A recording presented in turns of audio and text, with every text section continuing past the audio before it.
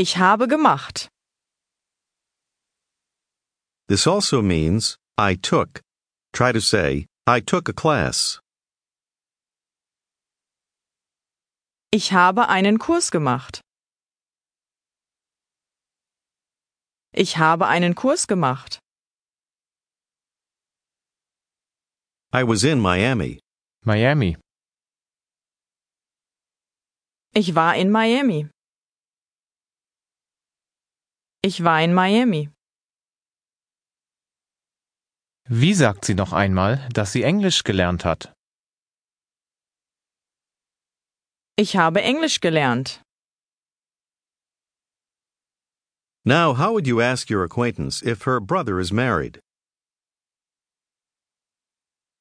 Ist Ihr Bruder verheiratet? Wie sagt man auf Deutsch? Male engineer. Ingenieur. Versuchen Sie zu sagen, Female engineer.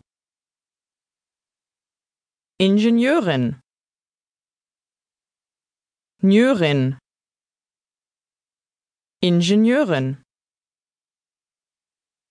fragen Sie noch einmal, ob Ihr Bruder verheiratet ist. Ist Ihr Bruder verheiratet? Wie antwortet Ihre Bekannte? Yes, his wife is an engineer. Ja, seine Frau ist Ingenieurin. Ingenieurin. They live in Boston. Sie wohnen in Boston. She works for a German company there. Sie arbeitet bei einer deutschen Firma dort. Bei einer deutschen Firma.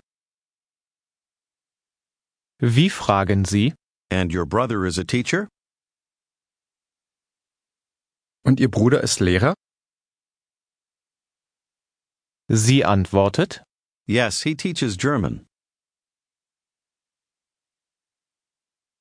Ja, er unterrichtet Deutsch. And his wife is an engineer. Und seine Frau ist Ingenieurin. At a German company in Boston. Bei einer deutschen Firma in Boston. jetzt sagen Sie, dass Ihr Bruder auch Lehrer ist. Mein Bruder ist auch Lehrer. He teaches English. Er unterrichtet Englisch. Dann sagen Sie, My sister is living in Hamburg.